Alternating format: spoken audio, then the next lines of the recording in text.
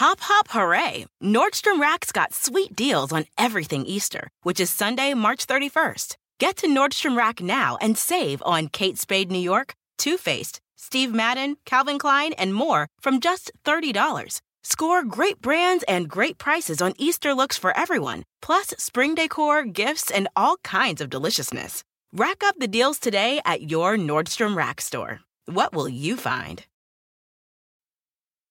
When I was a little kid, my whole family, grandparents included, packed into a Dodge Caravan and went on a 2-week road trip to Wyoming. We saw the rodeo in Cody, a grizzly bear in Yellowstone National Park, and an epic thunderstorm near Devil's Tower. On that trip, I fell in love with the West and the natural world. This might sound cheesy, but it kind of made me who I am today. Wyoming has it all. Breathtaking hikes, kid-friendly museums, 2 of the coolest national parks in the country. The truth lies west. Discover yours at travelwyoming.com. With my busy life, I use Shipt same-day delivery to keep up. When I need a jar of extra creamy peanut butter delivered, I know my personal shopper Amber will come through. And if it's not on the shelf, she asks them to check the back. Shipt, delight in every delivery. Learn more at Shipt.com. Hello, hello, hello. This is Outside In, a show about the natural world and how we use it. I'm Sam Evans-Brown, and I am here today with 2 very special guests. Maybe we'll start with Kendra. Can you introduce yourself? Sure. My name is Kendra Pierre-Lewis, and I'm a climate reporter with the Gimlet Spotify show, How to Save a Planet. Hey, thank you for being here. And Maddie? Hi. Oh, okay. This is what I do for a living. I'm Maddie Safaya. I am the host of NPR Shortwave, which is NPR's daily science podcast. And I have invited you both on here because you're participating in a segment that is a regular for us, which is mortifyingly, at this point, called Ask Sam. Wow, Sam. Why do geese make V's? Does a bumblebee sneeze? Can a person eat trees? Can a polar bear freeze? Is a kidney stone kind of like a pearl in a clam? I don't know. Ask Sam. I just want to play that for you to get you all in the mood. It's a very specific mood, Sam. It's a very specific mood. I feel like I need to buy a banjo. The short version of this, we have listeners who are submitting questions all the time, and we pull them out, we speculate wildly, and then we find experts who actually know the answers. So, are you ready? Sure. As long as we're not the experts who actually know the answers, Sam. I am definitely not. Okay, our first question comes from Kate in Vermont. I walk every day, and, there are a lot of trees in Vermont. And I'm a tree hugger. I'm literally a tree hugger. And so I hug them, and I always feel a sense of calm when I do that. But I'm wondering, is there anything that makes that happen, and do the trees notice when people hug them? All right. Do the trees know when you hug them? Thoughts? Yes.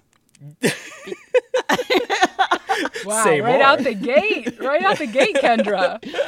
There's this great book somewhere behind me called Teaching the Trees, which is all about like the wonders of trees. And then there's this other book that behind me called Plant Something that I'm forgetting the title of. Mm-hmm. And basically plants know a lot. And I just fully believe that the trees, they're like Tolkien wasn't so far off with the whole end thing is what I'm saying. I'm with Kendra. Like, I remember us reporting something about if you talk to plants, do they know?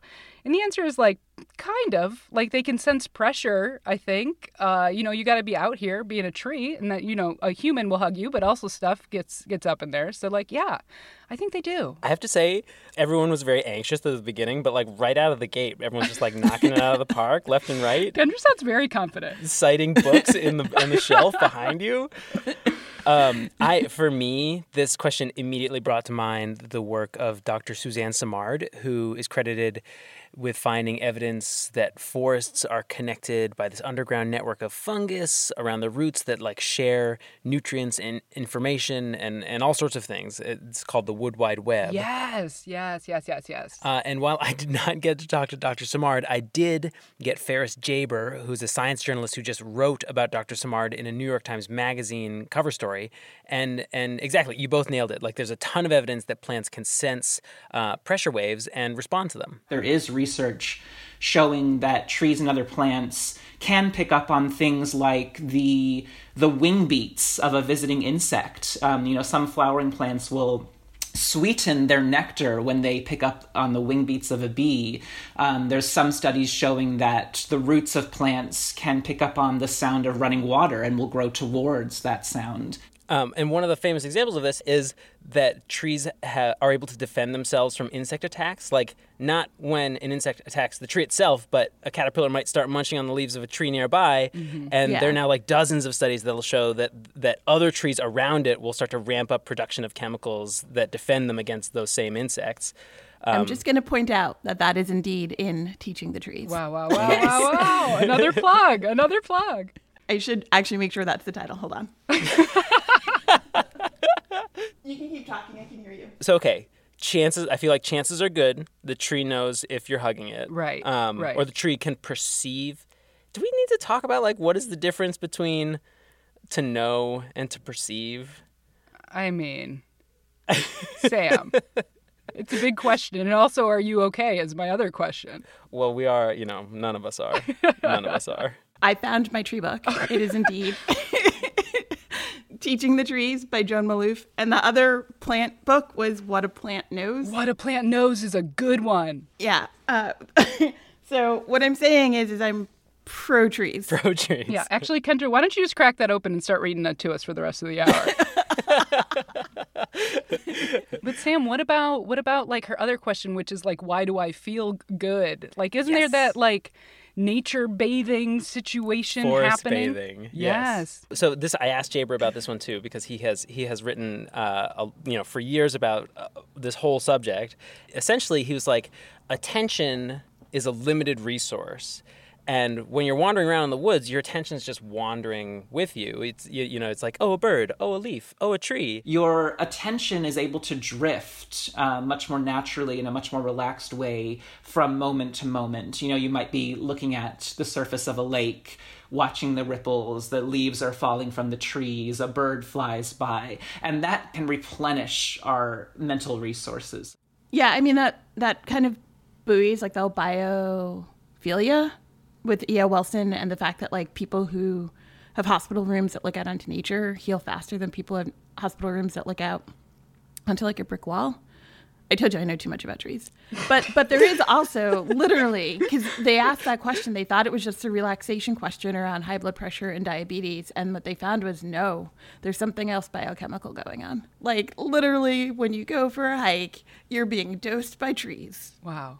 Kendra, this is amazing. Also, I feel like maybe I'm going to really go outside this week. Like I feel like this could be the week. I'm really going to leave the house. This is amazing. Shall we hop to the next question? All right, what do we got? Here it comes. Hey, Sam. This is Sheila calling from Greenfield, New Hampshire. My question for you today is, what makes a washboard?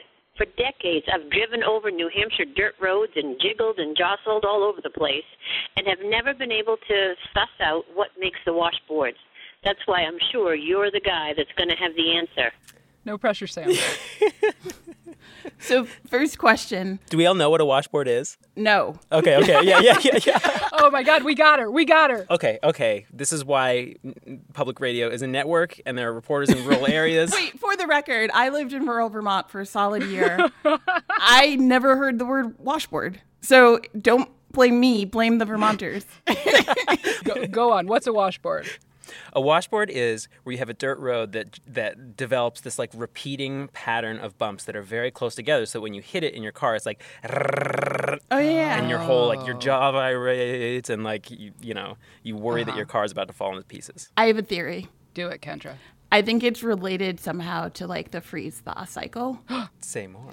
Probably water gets into like the crevices in the road or whatever and freezes, and then it thaws and it freezes and it thaws and it creates kind of these crevices, and then rainfall comes along and washes, because it gets warmer, right, and washes sort of the soil that's been loosened by that freeze-thaw cycle. But obviously not all of it has. Some of it gets compacted kind of in the middle, and that's the washboard part, but the other parts get washed away, is my theory. That is a good theory. Wow. I don't even know why I'm here. Do you need me for the rest of this interview? I'm like pretty busy. And you've got Kendra. I like kind of hate to do this to you, but kind of love it at the same time. Washboard roads are actually a dry road phenomenon.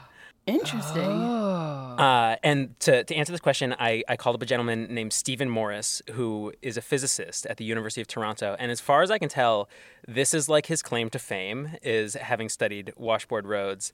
Although I realized halfway through the interview that I have talked to him before because he also studies the sort of periodicity of repeating ripples on icicles when icicles form. Ooh. So he's like a repeating patterns guy. I was about to say, that's a specific beat. Yeah. And what he says is, think of when you skip a stone on the water, how there's kind of like a predictable pattern of skips. So it's exactly the same as driving on the road. When you're driving on the road and you hit a tiny bump, no matter how small, it will throw the car up in the air. An amount depends on how fast you're going. And if you're going fast enough, you will come down and deform the road a little bit behind the bump. Oh, but everybody's going at similar speed. And that little divot that you put in the road will throw up the next car. As soon as he started saying it, I knew it. As soon as he said the answer, I knew it, Sam. Here's like the interesting meta, like, you got to expand your mind to get this, is that washboards engender more washboards because when there's a washboard, people drive a certain speed, which means that... Did you hear that? I kind of said that She at the did. point in the middle, Sam? She did. Yes. Did you hear it? Okay, all right. Okay, yes. Okay. I'm just trying to hang with Kendra, honestly. Physics was always my worst subject. So it's a feedback loop, essentially. Like, there's a washboard, people drive a certain speed because of the washboard gets worse, and it just keeps going that way until somebody grades the road and flattens it out. Fun fact, a similar thing happens on rails, like train rails, and they call it corrugation in trains, and it leads to something called roaring rails, where just like the train makes this really loud noise. So they have to grind the train rails periodically to get rid of it on them. Wow, I didn't expect us to get to trains today, but pleased, very pleased. I've got a closing thought here, which is, okay, so a lot of people, if you like hang out in rural areas long enough, a lot of people will tell you, so what you do when you hit a washboard road is you just have to go faster because you want to sort of like skip over the top of the bumps. Morris has, of course, tested this theory. If you drive really fast, your tire will bounce from peak to peak of the washboard and you will not feel it. And indeed, that works, except you're in the air about half the time. Which is not so good for steering. So you hear that, listeners? Just if you hit a bump, Sam says, drive as fast as you possibly can. That's what you should take from this. Thanks, Sam. And if you drive yourself off the road, that is not Sam's fault. Yeah, it's not my fault. No, because the real solution, because it's true that you want to not go the speed that everyone else is going, but the real solution is to go slow. But if everybody did that, then the washboard would be slowly smoothed out. And maybe you could keep it to a manageable level. But the fact is that no one is willing to do that. So the big thought here is that, washboard roads are this collective action problem where what's best for all drivers is not the best for each individual who's in a hurry. So... To be fair, though, most drivers probably don't know that by speeding up, they're contributing to the washboard problem. So really, it's a public information problem before you can argue that it's a collective action problem. Yeah. And I'm sure that once people had that information, they would make a personal sacrifice on the basis of everyone else. I think that's what we've learned. I mean, if COVID has taught us nothing, it's that we are all rational actors, right? That's right. And collective sacrifice, it's kind of our thing. So that's what we should all be meditating on next time you're bumping down a bumpy road, is the breakdown of civil society. Oh, I do that every day anyway.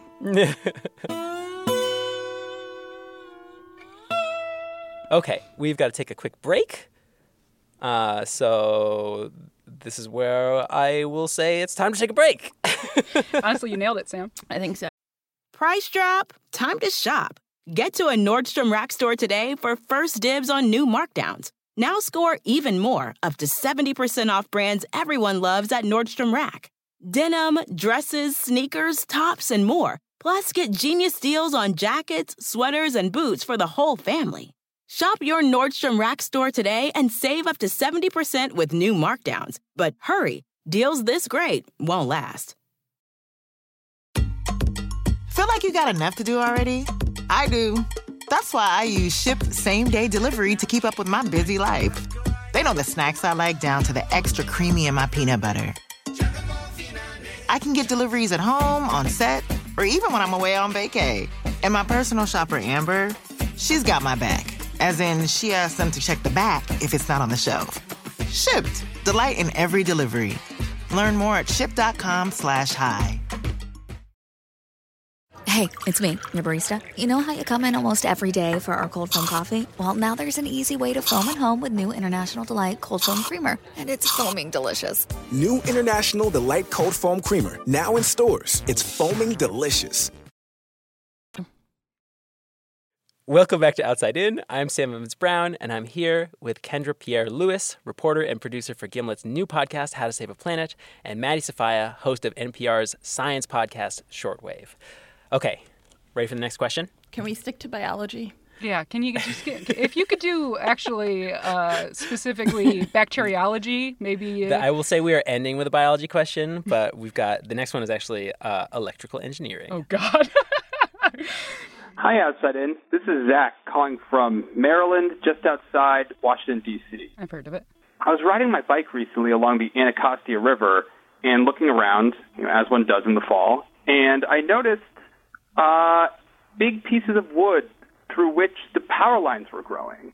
And I know, sort of thinking back, I've seen this other places in my life as well, growing up in New England. So I was just curious. I was wondering, how does this happen? How do power lines, overhead wires grow through pieces of trees that then are presumably cut off, so you just have these pieces of trees hanging there? Yeah, thanks for fielding my call, and I hope you have an answer for me. I just want to be really clear. So literally it's like a tree branch and there's a power line just like going through it. So essentially what he's describing, and I've now found pictures of this, is where you have a section of a tree branch and they've cut one end and then they've cut the other end, but there's this like tree cookie just like hanging out in the utility lines. And it's common enough that I tweeted about this and immediately got like on the ground responses from listeners who were like, oh yeah, I got one of those outside my house. Yeah, I think what's the most horrifying thing about this is it feels like a thing I should know. But I'm like, I can't even give you like a basic biology of how trees, because I know that they're like obviously able to grow around and through things in like an unbelievable way. And but I'm like blanking on the process for that. And when I mean blanking, I mean I never ever knew, and I probably won't know even after you tell me. It's a blank space. It's a blank. It's just like it's a chasm up there. I mean, my guess is that in order to fix it properly, like get rid of the tree, you'd have to cut the line, and they just don't want to do that. And once you cut the tree down, that like whatever piece of wood is like not a big enough problem to the system for it to be worth going through. Right. And like fixing it, but you also don't want to cut it closer because you're risk cutting the line and electrocuting yourself. So it's just easier to cut around it is my best guess. But this is a guess. Yeah. And this is working all my gaps in my knowledge. No. That was pretty good. I mean, essentially, it's a worker mismatch problem. The workers you call to deal with a tree problem are not the workers who know how to splice electrical lines. At least that's what Greg Bruton, who is a senior electrical engineer with National Grid, told me. You call up your forestry crew and you're like, hey, there's some trees that have grown into the lines. Hey, let's go cut them off. And you send a guy up the line who typically cuts down trees for a living. Like, he's not really keen about taking a chainsaw to something that could potentially kill him. So they call a forestry crew, and these guys aren't certified to deal with the electrical lines. So the easiest thing is just cut off both ends, which you can do because the wires oftentimes are insulated, especially in these rural areas. Like there still exist spots where you can see just a bare wire along a telephone pole, but in most cases, if there's a lot of trees around, they armor them by putting up insulation around the conductor, so it doesn't necessarily cause a fault if a tree just touches it. But I would like to ask Zach, did you see what you think you saw, right? What? Are you just gaslighting Zach right now, Sam? Wait.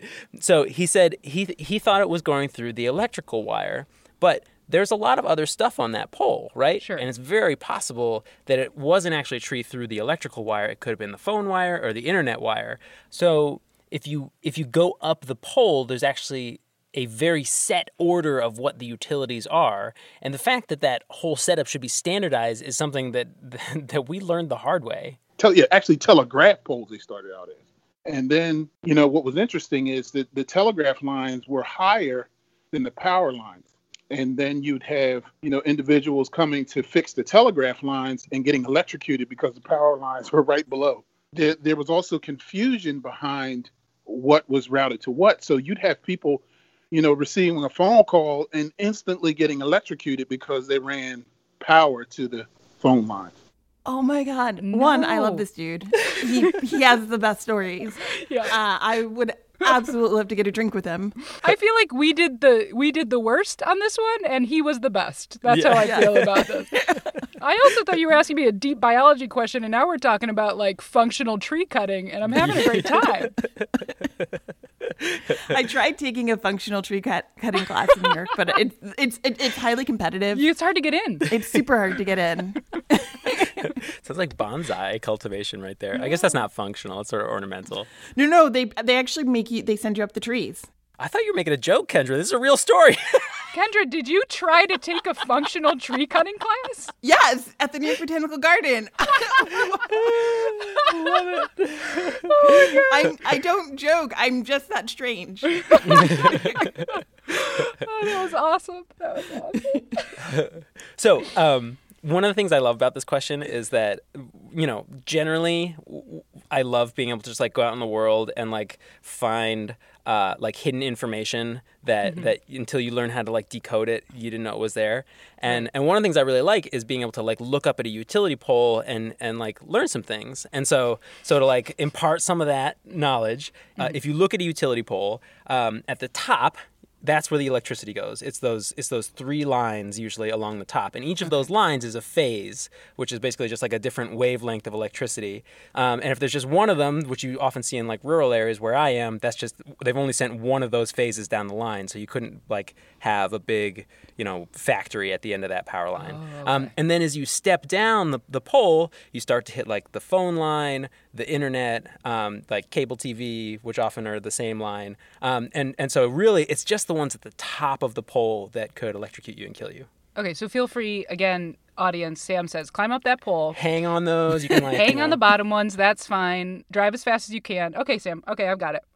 That's actually really nice to know. Yeah, I like it too. When I lived in New York, I was in New York during Hurricane Sandy, and there's a downed, I don't fully understand it, but there was a downed power line, but it wasn't fully down, but it was live, and they didn't want to cut the power because if they cut the power, they would have to cut power to the entire whole neighborhood. circuit. So they would, Yeah. So they just parked this poor police officer in one of those tiny little cars. And Like they a like flag? put 2 cones. Yeah. And his job for weeks, I'm not even kidding you, for weeks, was to just make sure that we didn't touch the wire. Wow. Just a couple of cones. That's what, wow. You got to give that guy like the sign, like that they like spin, the spinning sign guy in the corner. You got to give him one of those. He's got something to do all day.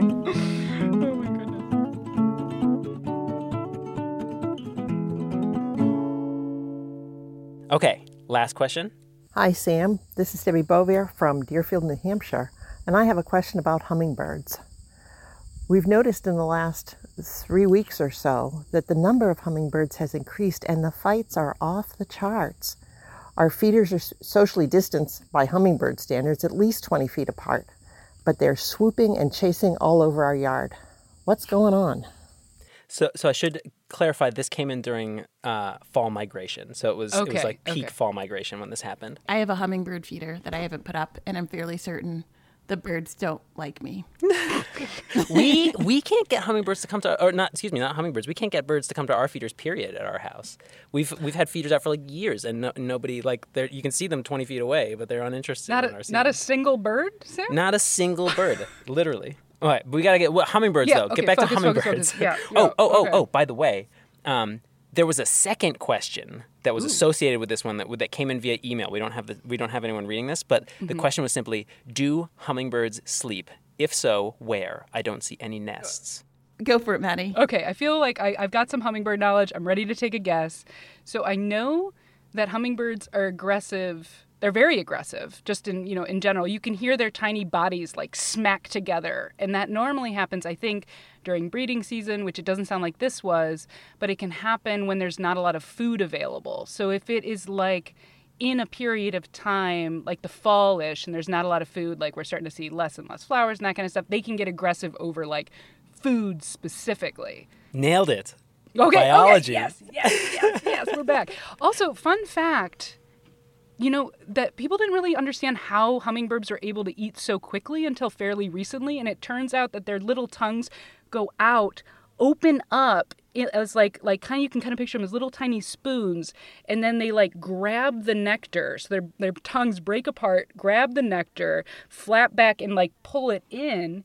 And that's how they eat. Their tongues break apart and grab it. I mean, I feel like that's similar to how I eat ice cream. Yeah, it's actually it's a conserved trait. But yeah, because they couldn't figure out how they did it so fast, and like how they could do it upside down versus right side up, because gravity didn't mean to seem to make. Anyway, sorry, I'm just really excited about hummingbirds. They also do nest. I know that for sure. They do have nests, and I believe they also sleep as well. They definitely sleep, because all animals sleep, and if you don't sleep, you die. So Right. Yes. I'm not concerned about them not sleeping. Okay. Our hummingbird expert is Anusha Shankar, who's doing a postdoc at the Cornell Lab of Ornithology. She says that, Maddie, you nailed it. They're fighting because they're fighting over food. And the reason our caller was seeing more hummingbirds at that particular moment is straightforward. Like, fall migration had begun, and all of the ruby-throated hummingbirds, which is the only species that are on the east coast, basically like the entire eastern United States are ruby-throated. They're all headed down to Central America, where they like accordion down into this tiny little overwintering ground all together. They always fight. That's what they do. That's how they exist. Sometimes they get an eye poked out or a few feathers plucked out, but they'll be fine. But they'll be fine. Don't be dramatic. You just lost an eye. But the reason they fight so much over food is because their metabolism is like a tiny little jet engine going all the time. They don't have much of an energy store as a backup if they don't feed all the time. And so they feed every 15 minutes sometimes. They could die if they don't feed for like 2 hours. So they can die if they don't eat for 2 hours. So basically, they're the opposite of bears. Yes. In a lot of ways, I feel, in a lot of ways. Yeah. So Anusha, her research has been to sort of like watch hummingbirds on camera and just see how they spend their days. As much as 80% of their day can be spent flying or hovering. So they're just like cranking through calories. One hummingbird scientist calculated that if we wanted to do the equivalent amount of work as a hummingbird does and consume the equivalent amount of sugar relative to our body size, we would have to drink a can of soda every minute to keep up. Yes. I remember reading that and being like, no. That's too much. Which then this gets us to the connection between the fighting question and the sleep question, because if you've got to eat every 2 hours, how can you sleep, right? And the answer to that is when they sleep hard. So they enter a state of torpor essentially every night, which, here's our bear connection. It's like they go into hibernation every night just so they can survive to the other side. If you were actually torpid and I shook you, you wouldn't be able to do anything about it for 20 or 30 minutes. Because so many functions in your body would be just switched off and you wouldn't be able to respond to outside stimuli. And that's one of the costs of torpor, and that's why everyone doesn't do it. So if you've got a second, Google sleeping hummingbird and see the images that pop up, because because they're torpid, sometimes they just grab onto like a little twig, right? And they fall asleep on the twig. And sometimes they'll just like tip over in the middle of the night. And so there are these images that you can find on the internet of like hummingbirds sleeping upside down because they don't let go of the branch, and they're just like frozen there to the branch because they're like in hibernation. Their heartbeat drops from like 600 per minute to 50 per minute every night when they go to sleep. Hummingbirds are so wild, and we're so fascinated with them. And as you just like keep peeling those layers, they just keep getting weirder and weirder and weirder and better. Which leads me to my nest fact. Their eggs are like the size of a pea, and they make these tiny little adorable nests that they hold together because the females go around and gather spider webs to hold together their nest bits. Wow. It's amazing. I'm so glad spiders showed up in this episode. Spiders, trains. What else do you need?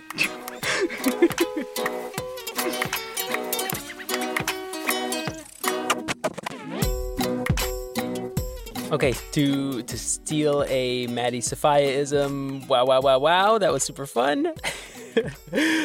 Huge thanks to both of our guests for this episode. Maddie Sophia is the host of the NPR podcast Shortwave. If you are not listening to it, what are you doing with yourself? It's like 10 minutes long. It comes out every day. And like Outside In, it is sometimes serious and sometimes pure joy. Kendra Pierre-Louis is a fantastic climate reporter that I have been following for years. She is currently producing the Gimlet podcast, How to Save a Planet, which is a really accessible, no BS podcast that covers climate solutions. And as you can tell from this episode, the team has a ridiculous amount of knowledge that they're drawing from. So check out both pods and both pod people. We'll put a link to our show notes to all of those things. This episode of Outside In was produced by me, Sam Evans-Brown, with Taylor Quimby and Justine Paradise. Erica Janik is our executive producer. Maureen McMurray is... Wait, hold on. It's possible that if you only started listening to the show in the past couple of years, you don't know who Maureen McMurray is. Maureen was Outside In's first executive producer. She was promoted to bigger and better things at the station here a few years ago. She pioneered a lot of the sound and the style of the show, and now she is bidding farewell to the station. She leaves really, really big shoes to fill, and we just wanted to say goodbye with this, what maybe is the best radio moment I have ever recorded from a story that she did in 2017, where I took her and our other colleague, Jimmy Gutierrez, skiing for the first time. I don't like this. Oh my God, this sucks. I hate it. I hate it so much.